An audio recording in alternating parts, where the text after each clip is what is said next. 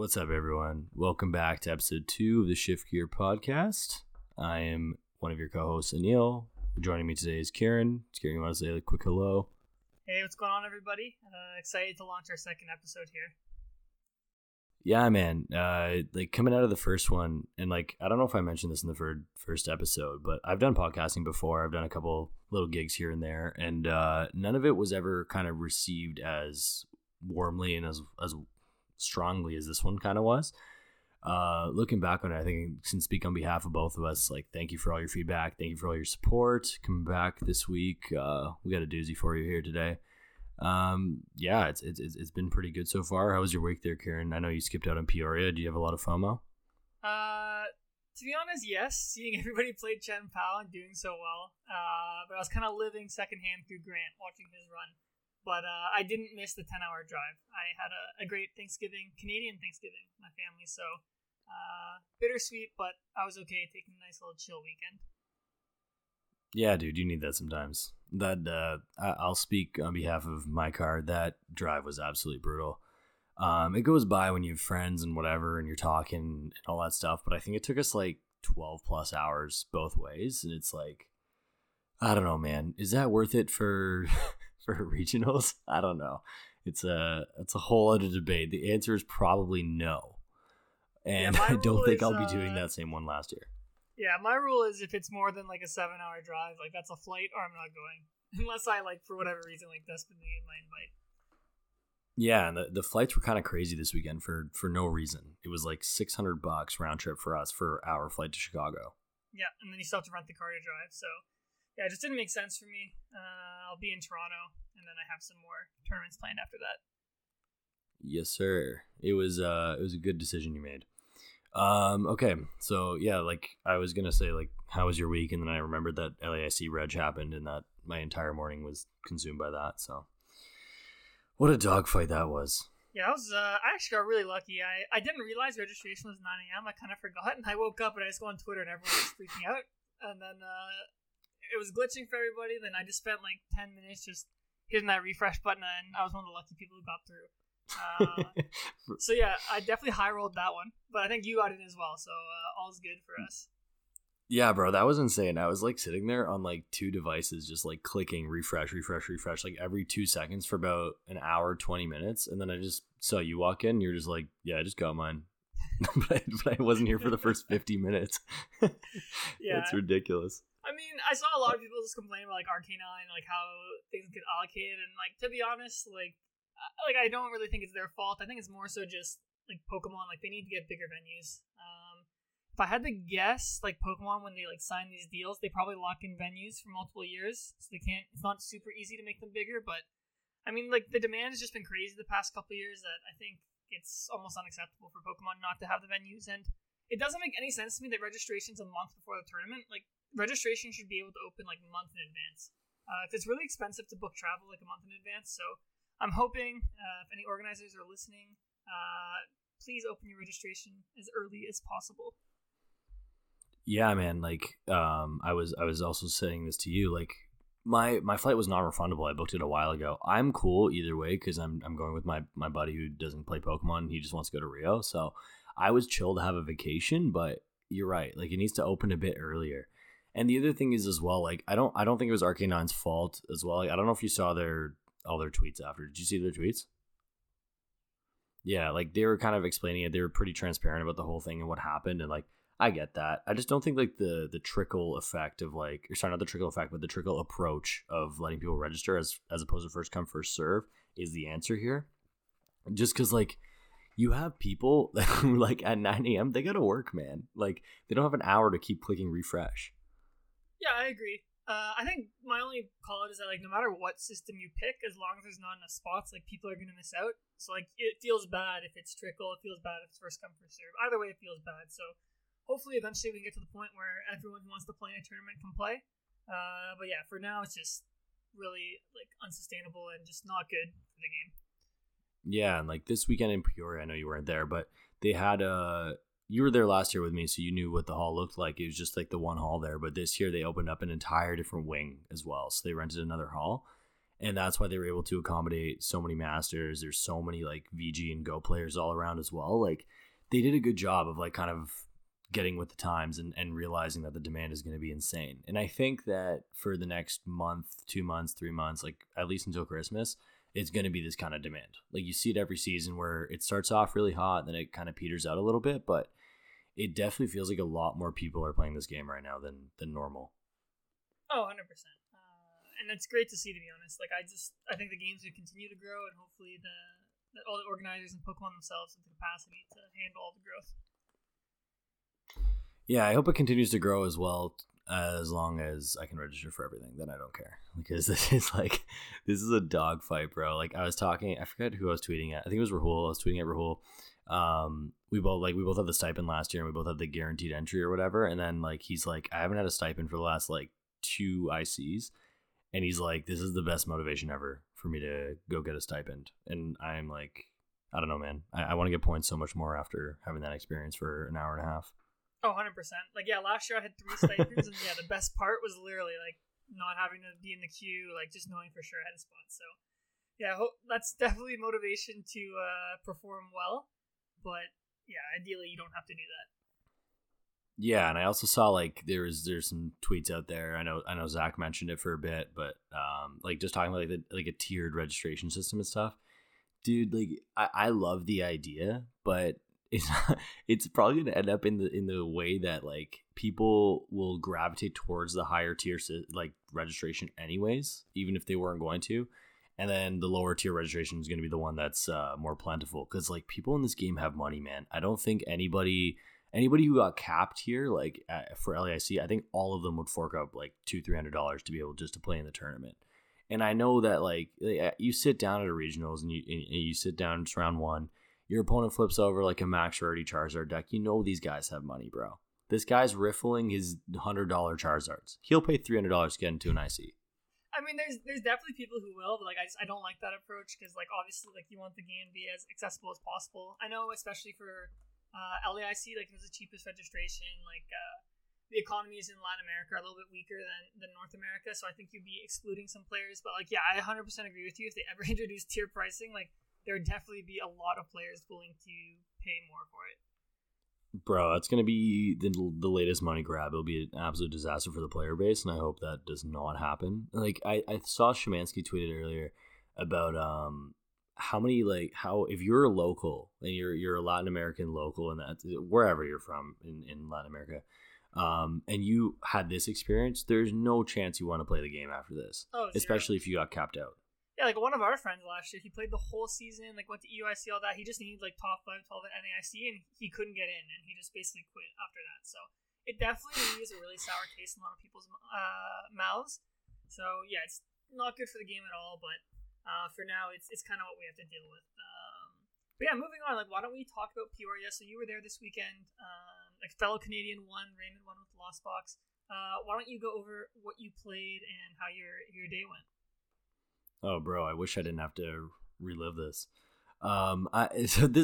This evolves into a bit of a bigger discussion. This is why I was excited to come on today specifically. So I kind of went outside my comfort zone. We've only had one episode of this podcast, but I think everybody already knows how my disdain towards Lugia, and how I think it's always kind of been casino. Well, not always, but more recently has been just a casino. And I played into that casino this weekend, and I thought that, you know what, like it seems like a positive metagame for kind of big basic Lugia, so to speak, where with Snorlax and a bunch of 280 health Lugias trying to kind of tank hits. It just felt like the right choice, and I saw it was doing well in Japan.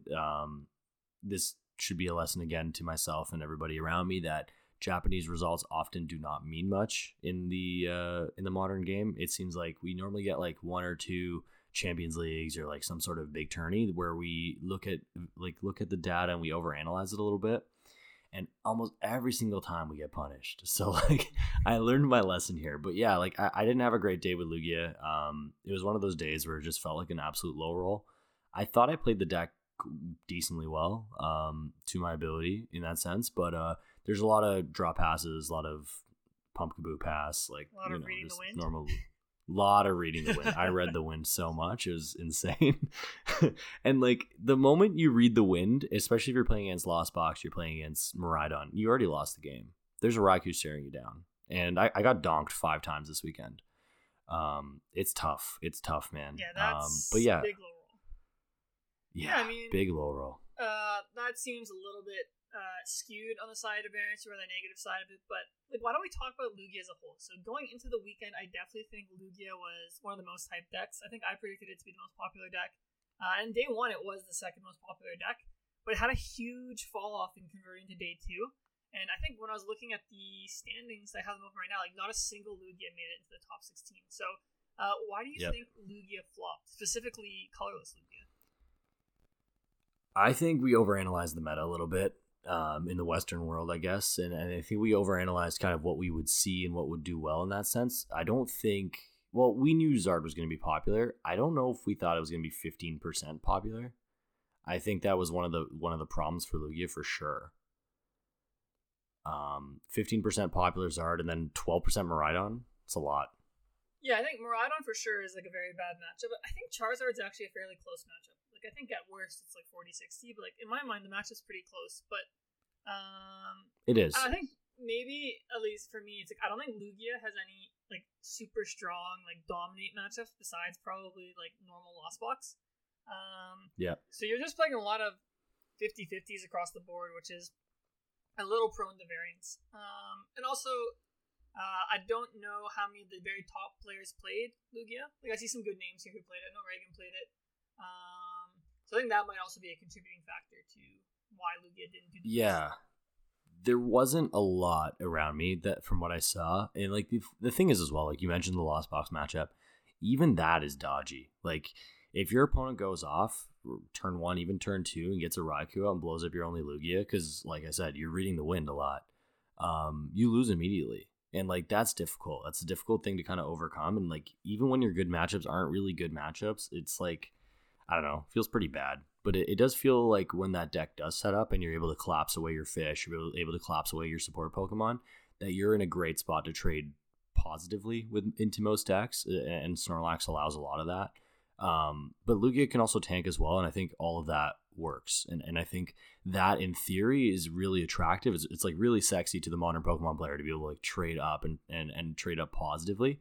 But in actuality, it doesn't always work that way. And I think that's why you kind of saw that drop off from, like you said, no Lugias in top 16. That's why you kind of saw that drop off in day 2. Like notable players obviously weren't playing it plentifully. And the other thing was that I think the deck is just kind of better in theory than it is in practice. Yeah, it's something I'll have to explore more because I've been playing a lot with Lugia. Like I still like the deck, but I think another call out is it has a lot less skill expression than a lot of decks in the format. So I mean, we saw the finals was a Lost Box mirror match. Obviously, probably the archetype that takes that needs the best pilot to have success with it. So I think maybe Lugia it has less margin to outplay your opponent, and it's a lot more of a fair deck than it once was. Absolutely. Yeah, it'll be something to monitor. I'm sure Lugia will probably top cut Sacramento or something. Like I don't think it's dead or anything. I just think it might need a little bit of innovation or another tournament or the meta to shift a bit more for it. Yeah, and like you look at the meta as a whole right now, and I was having this conversation with my buddies on the car ride home.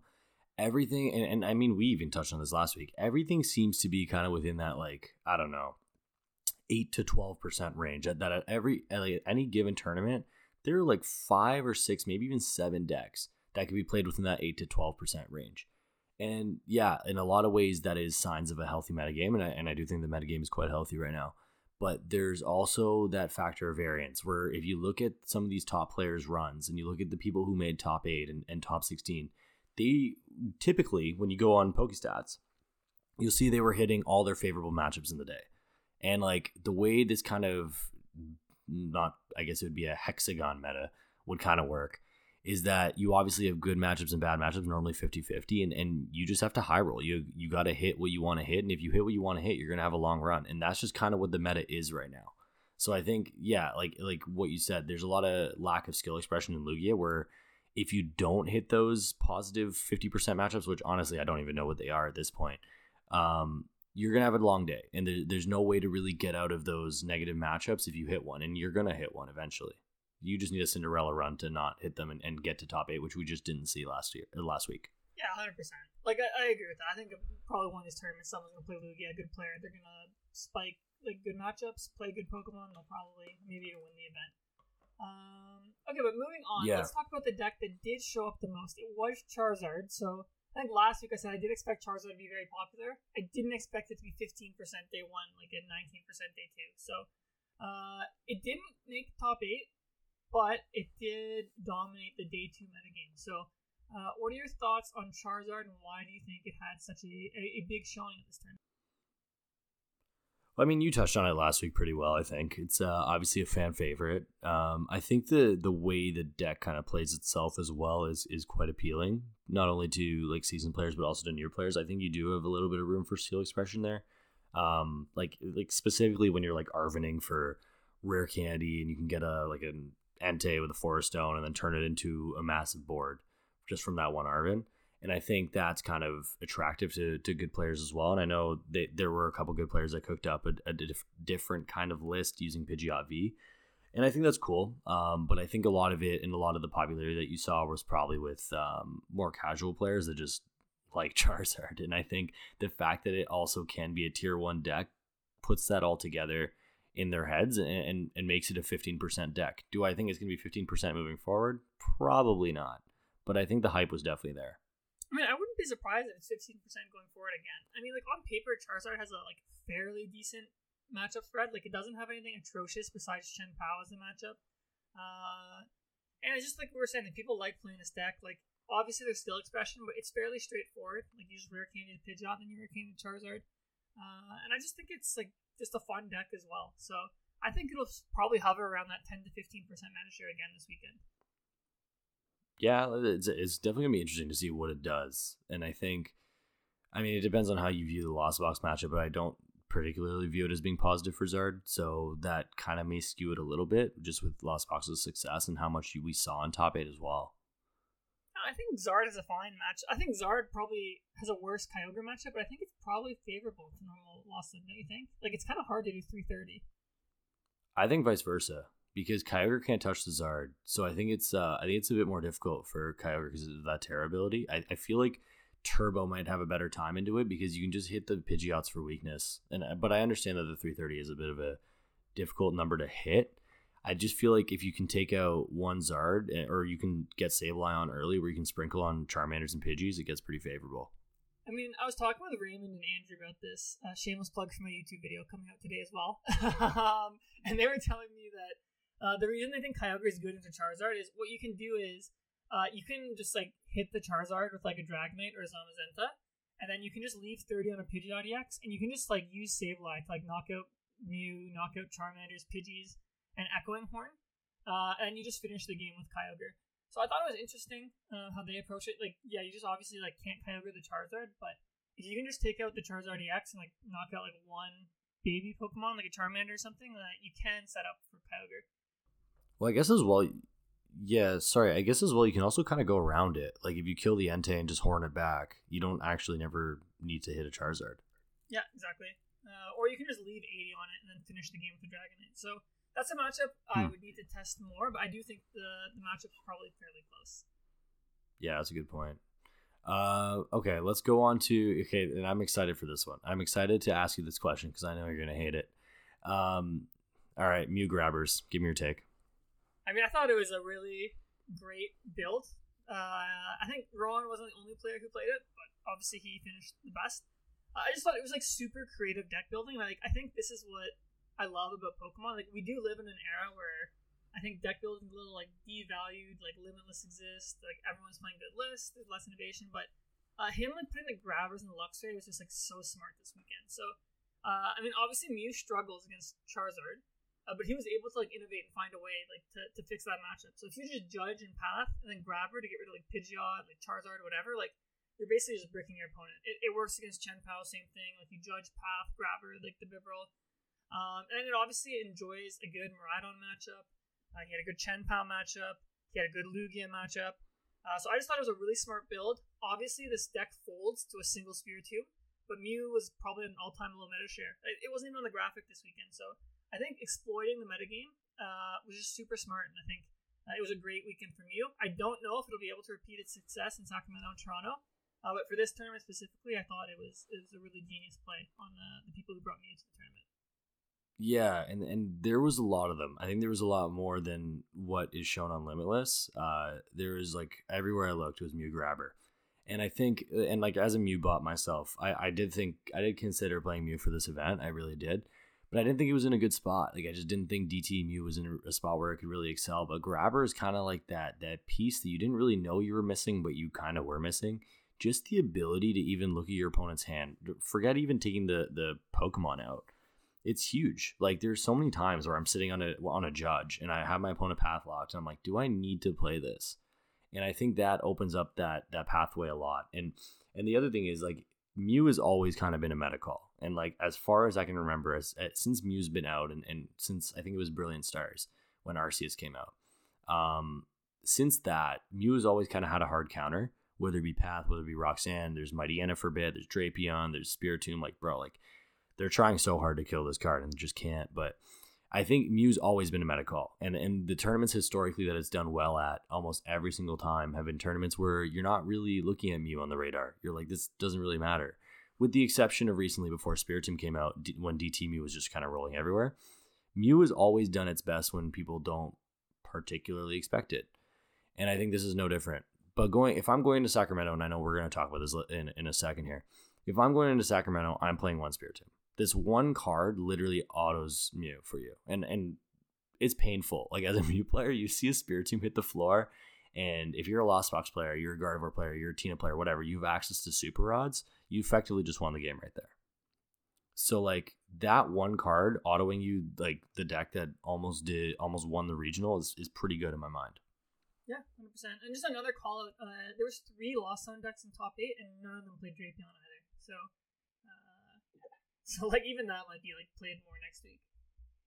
Yeah, probably. Seems like, well, I mean, like Drapion's always kind of been on and off. I'm not sure how much Drapion helps a lot of the time. So it is a lot of hindrance when it comes to starting it, and just overall, like feels like your EV kind of goes down a little bit when you play it. But I think Tomb as like that low liability run retreat one prizer is a solid include for next weekend. Yeah, and I mean Tomb also has utility against Lugia, just shutting off the Luminion. So I wouldn't be surprised to see it upped in play next week. So 100%. Let's move on to another deck. All right, so this is another one. I'm like probably this deck's biggest hater, but it keeps proving me wrong. We had 2 Rhydons in top 8. Jessica again making top 8. Then we had JW, Creewall in top 4. I think they played the same list. They played Triple Path and they played Double Judge. So it was kind of funny. I remember I was watching the stream day 2, and like Chip was like looking at the meta breakdown. And he's like, "Oh yeah, like the most 3 popular decks are all bad matches from Rhydon." But it just kept doing well. So I think just the takeaway from this weekend is a lot of people didn't respect Path, and like Judge Path is just like a super strong combo. You combo that with a deck that's aggressive like Miraidon, which is gonna set up every game, and it's kind of a recipe for success. So I think on paper, Miraidon's matchups aren't great, and I do think Miraidon struggles against really good players who know how to play against it. But I mean, the deck is just like powerful. Like, Judge Path is always going to give you a chance, and if you're setting up and your opponent's not, you're always going to win a lot of games. So I can see how Miraidon is doing well. I'm still not a big fan. Like you'll never catch me playing this deck, but obviously this is a good deck, and it's here to stay. Same, bro. Like, and like I can speak to this as I was around the infected Miraidon illness all weekend. My boy Shashi, shout out to him. I don't know if you listened 23 minutes into our podcast, but we'll see. He was the guy who started 801 with Miraidon, and he was just cruising day 1, and he was destroying everything because Miraidon's just like, Miraidon's that deck, bro. Miraidon's that deck that you love to hate because they're just setting up fast. It doesn't really feel like they ever encounter any difficulty. He's just like, here you go, 220 to your face, just deal with it. But he fell off day 2, and I don't think that's as much of a reflection on him as it is on his deck choice. And obviously, it's a great deck choice. But as you said, I think Miraidon struggles against better players. I think it struggles into a more controlled field. And by controlled, I mean like a more of a one prizer field where players are kind of comfortable losing the first couple prizes. Where Miraidon excels, and I wish I touched on this earlier with Lugia, is into decks like Lugia, where you're just taking 2 prizers, and it's a lot of, I don't want to say bots, but you have like a lot of the day oneers who are playing like Lugia or playing like stuff that they don't really understand too well, but they just play it to play it because they're there kind of thing. And I think Lugia is definitely one of those decks. Zard is one of those decks where just Judge Path can win you a game, or just blowing up a Lugia turn 2 can win you the game. And I think that's where Miraidon gets its whole merit. And you see it doing well locally, at least for us in the Toronto area. It does well locally almost perennially every weekend. And like now we're seeing it on a bigger stage. The one exception to this, I think, is Jesse Parker, who has done well twice at back-to-back regionals, which is honestly incredibly impressive. So it goes to show that there is some variance, like there is some skill expression as well that goes into the deck, and he's been able to prove that he's good with the deck. But I think overall, just like with Lugia, you don't have as much say as to what's happening around you.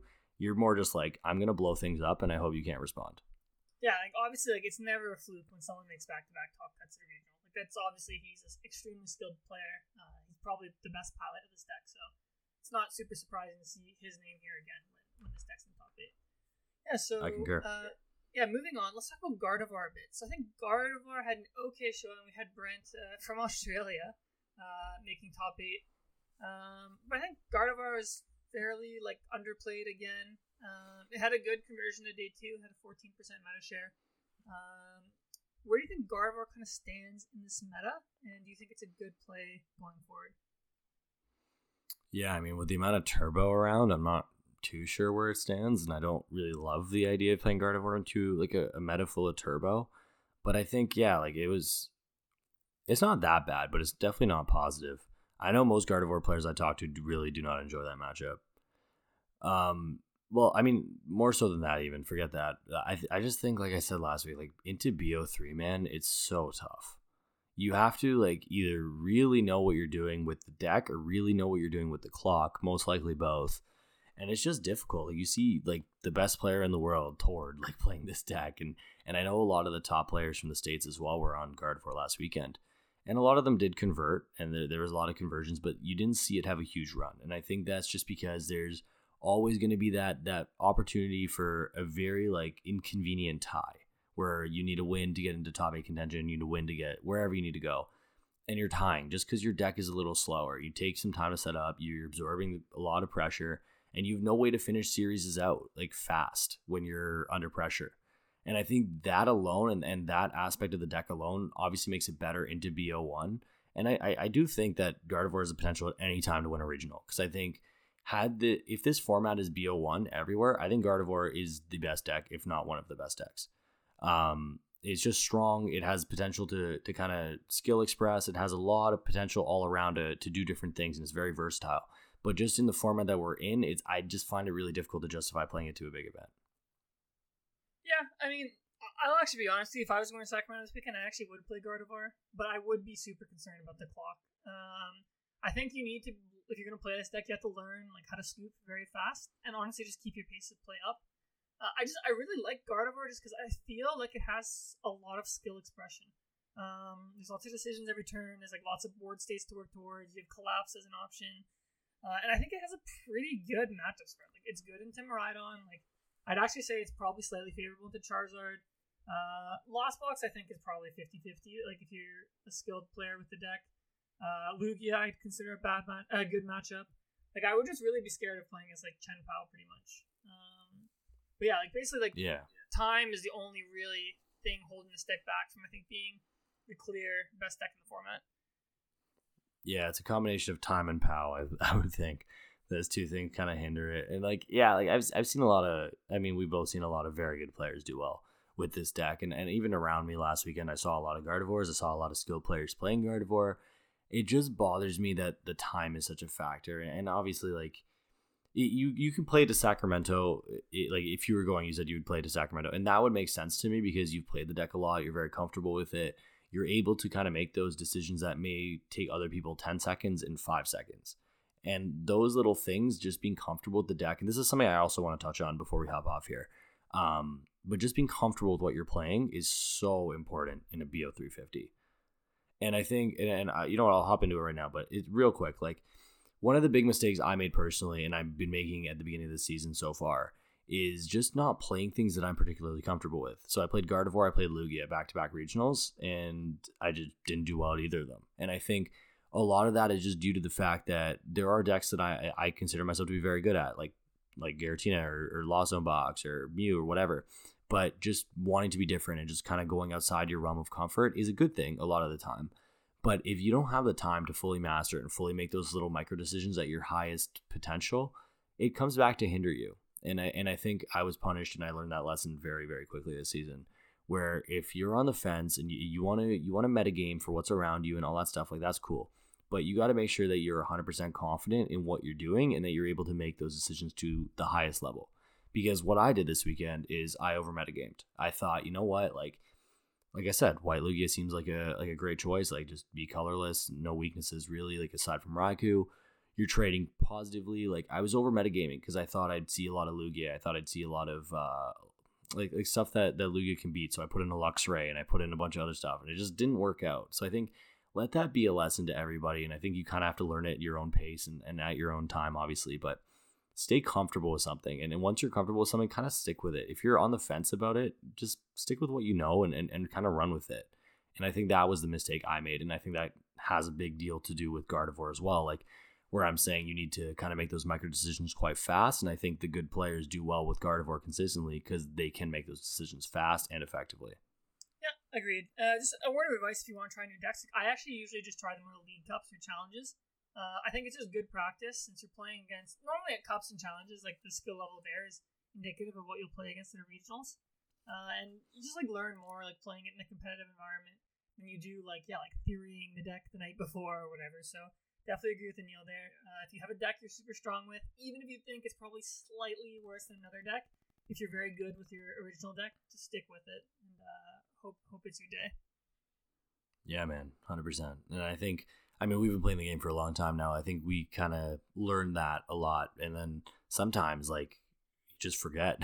and that was a mistake I made early this season. I was just like, you know what? I feel like I have the ability to do this now, and let me try it out. And it just hasn't worked out. So I think sometimes you got to relearn lessons that you learned when you were younger, and that was definitely one of those things. Yeah, I mean, like look at my Limitless page last year. I swear I have like 8 or 9 Lugia finishes on it. So I just stuck with one deck. I got really good at it, and obviously it paid off for me.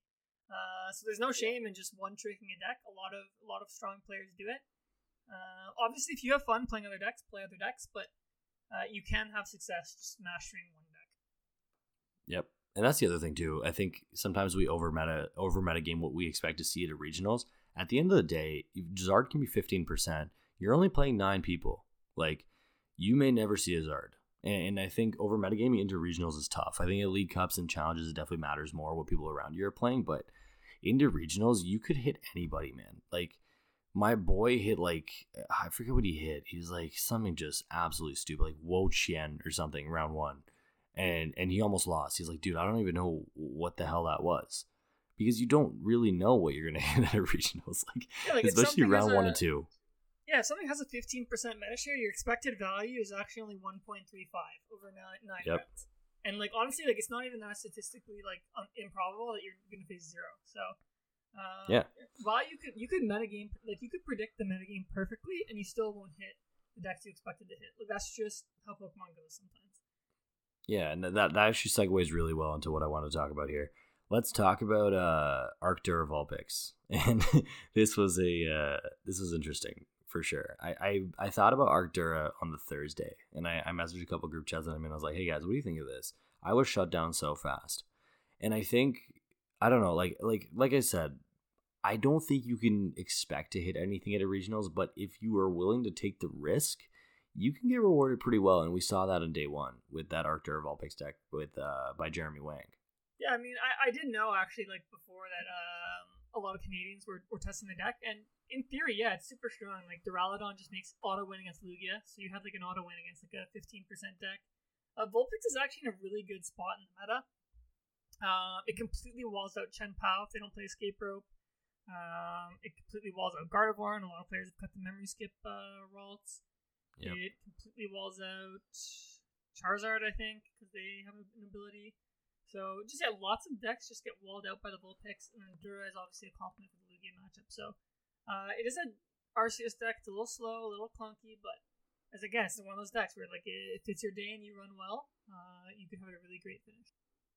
Yeah, and I agree with that. I think it's in a good spot as well, but it's one of those things. It's kind of got Mew syndrome, where if it's expected, it's never gonna really do too well. People are just gonna put their memory skips back in.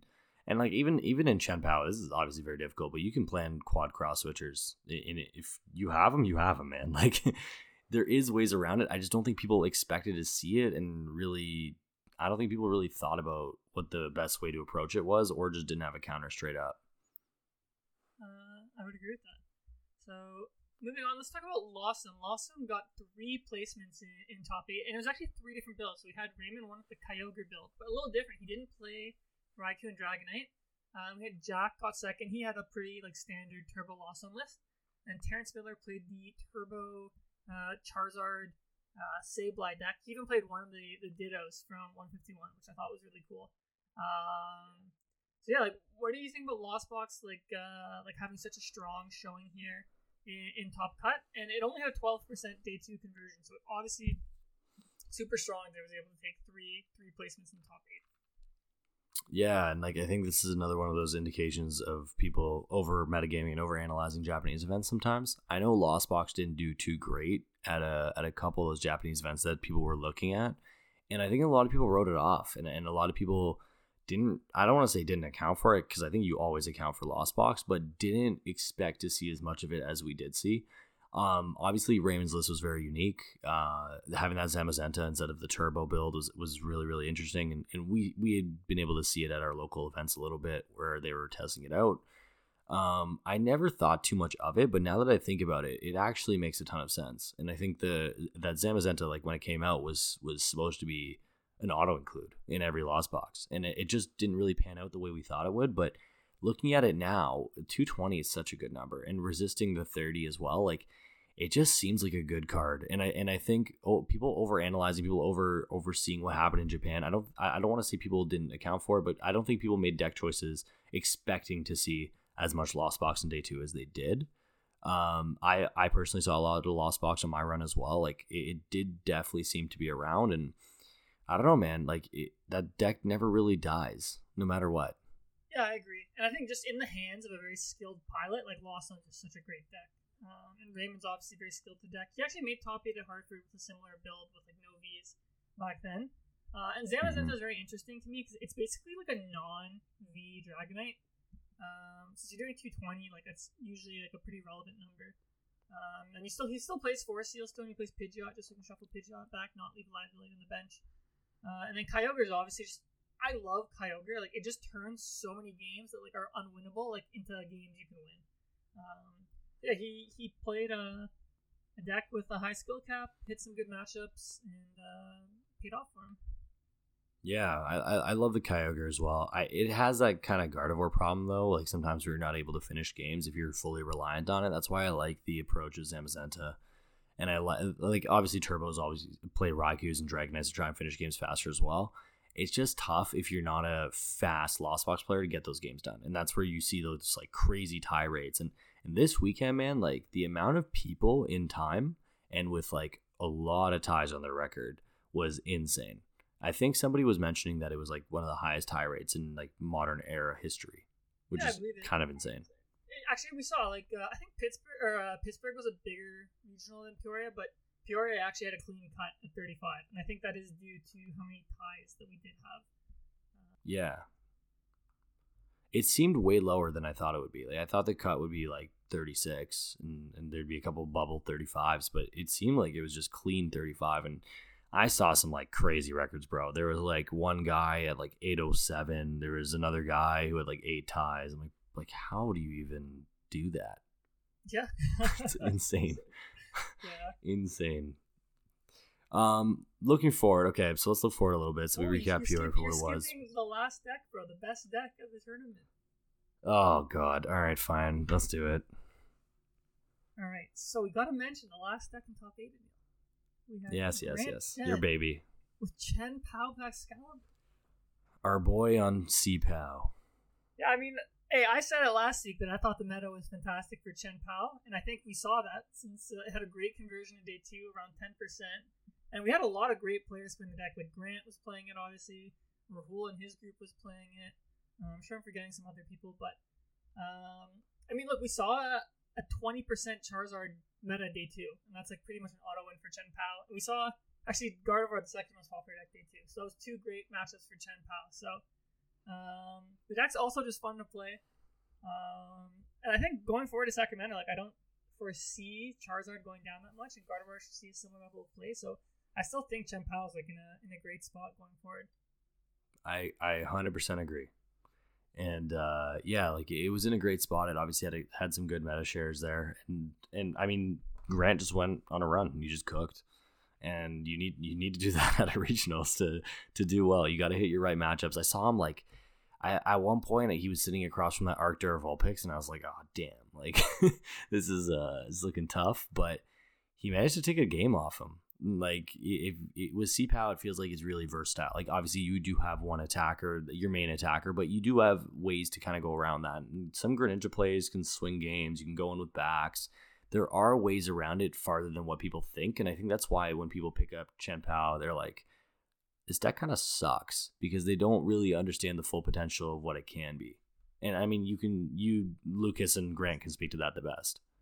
Yeah, I mean, like, the deck's actually, like, extremely difficult. Like, I don't think a lot of people realize that. Like, if you watch Grant's top 8 match, like, the amount of sequencing and, like, resource management you have to do with the deck is just, like, insane. So, and you can also set up a lot of checkmate boards. You have to play around Iono. You have to play around your backs getting bossed and knocked out. So, there's a lot going on. So, if you want to play this deck, I definitely practice it. But it's, like, really fun. Like, I promise you, if you play this deck, like, you're going to have a great time in the regional. Okay, but yeah, we can move on, Aneil. I just had to give Chen Pao its rightful shout out that it deserved. No, I understand. I would do the same thing if my baby made top 8. Okay, so looking forward, obviously we've kind of seen what this meta has to offer now. That was our first like major tournament with 151. Like where do you see this meta going? Like what do we think is going to happen here? And given that there's, like we said, like 6 or 7 decks that are just in kind of a similar tier, I think it's personally, I think it's going to kind of be like a teeter-totter effect where one deck does well and the counter deck does well, and it's just over and over and over. But where do you see this kind of going?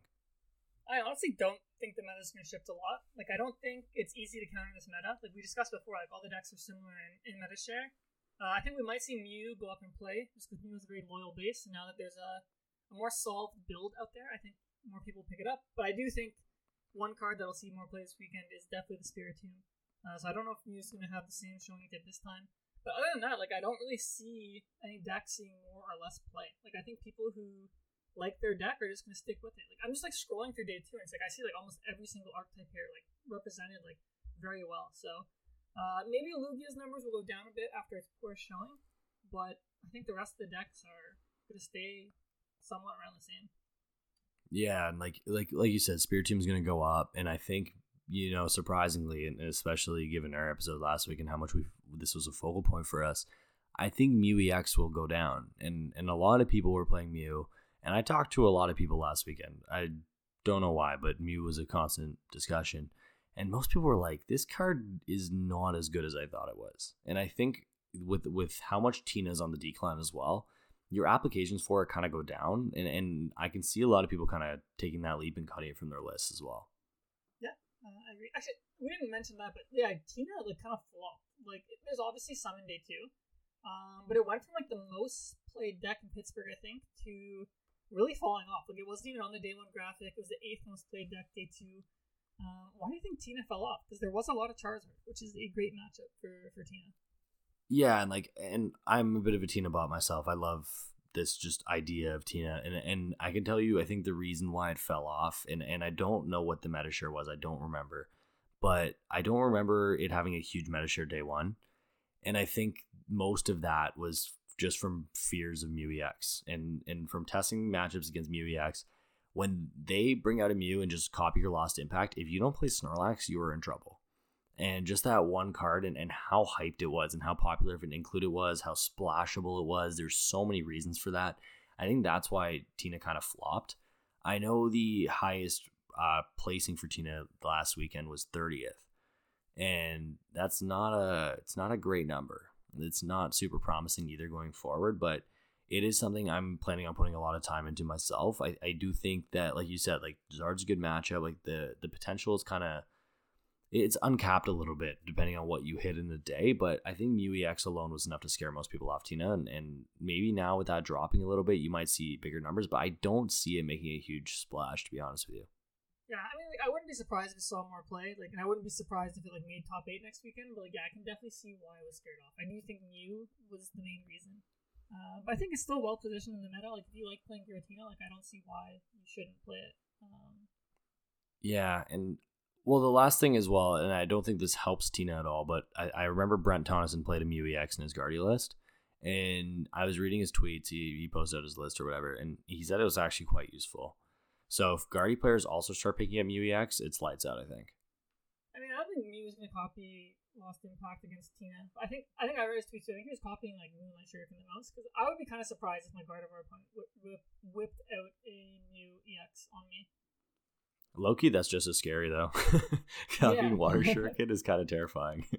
Yeah, I mean, that's the one thing I like about MUEX. If you played in the regional, like, if you played at, like, a League Cup, like, everyone's going to know you play it after, like, round 1. Like, a regional, like, no one's going to know you're playing this card. Like, let's say you're playing a really long game 1, all of a sudden you just drop MUEX. Or, like, you play game 2 and you just show it to in game 1, like, they're not playing around this, and then you just drop it, you steal a game. And sometimes a match, so... yeah, I could see it being good. I actually think it's much stronger in a regional format than it is in a local format. Agreed. 100% agreed. Going forward, I think what I see is, like I said a little bit, like, I think it's going to be a bit of a teeter-totter format. Maybe less so magnified as it was before, but maybe you're seeing more Tombs, less Mews, than you're seeing more Drapions, whatever the teeter-totter effect is amongst those 7 decks. I think that's kind of what you're going to see. I think Arctur Vulpix is going to be part of that equation in some sort of capacity. As Lugia goes up, Arctur Vulpix goes up. That's if it kind of catches steam here, which I think it might a little bit. People do love Arceus, and I mean, who doesn't love an auto win into Lugia? So I think there are definitely some changes that are going to be made. Maybe single strike Lugia start putting Urshifu back in. There's a lot of talk about Rapid Strike as well, and I do think Rapid Strike's actually in a kind of decent spot, but like we said in our first episode there, you kind of lose to yourself, which feels super bad. But other than that, the deck actually feels like it's in a decent spot right now. I don't mind it. But yeah, going forward, we'll see what happens, man. I mean, my guess is just as good as yours, is just as good as the next guy. Sacramento's going to be a coin flip, just like Peoria was, and I think come this time next week, we're gonna have a lot to talk about, a lot to unpack, and then we're looking to Toronto, our hometown regionals. Yeah, I'm excited for Toronto. It's always my favorite regional of the year, so that'll be great. Yeah, man, we have Canadians winning Peoria and Pittsburgh. We gotta win a home regional here, man. Yeah, we haven't actually won Toronto regionals since 2016, so I know. Hopefully one of us changes that. Yeah, man, we gotta get on our horse there. But yeah, we'll revisit this next week. I have a lot of things I want to talk about in terms of the whole LAIC debacle, but that can wait for a week while I kind of process my thoughts, to be honest. Like, there's just got to be a better way to do this. Yeah, I mean, I don't think there's that much more to talk about, man. Like, it sucks right now. The only people who can fix it is Pokemon. But yeah, we can if we want further discuss like some ideas of how that can be fixed in the future. I love the idea of region locked nationals, but if I uncork that bottle right now, I'm going to be ranting for hours, so we're not going to do that. I would love those too. As long as you keep the internationals, but have maybe a separate event, I think those would be super cool. But yeah, we can talk about that in the future. Absolutely sick. But yes, as we said last week, thank you so much to everybody who hopped into the podcast. We're at 48 minutes now, so kind of similar as last week. If you survived to this point, we respect you. We love you. Thank you for being here. We always are looking for feedback. For some reason, we have not been approved for Apple Podcasts yet, so we're working on that. Eventually, I'm going to buy a webcam so we can put this on YouTube as well. So that's all going to happen within the next week, hopefully. We appreciate it. Appreciate everybody coming back. Is there anything else you want to add there, Kieran? No, just having a lot of fun with this podcast. Thank you everyone for listening, and I can't wait to keep making episodes. Yes, sir. Sweet. We will see everybody next week. If everyone's going to Sacramento, best of luck. We will check back in on Wednesday, and thank you so much for being here. We'll see you next week. Peace, guys.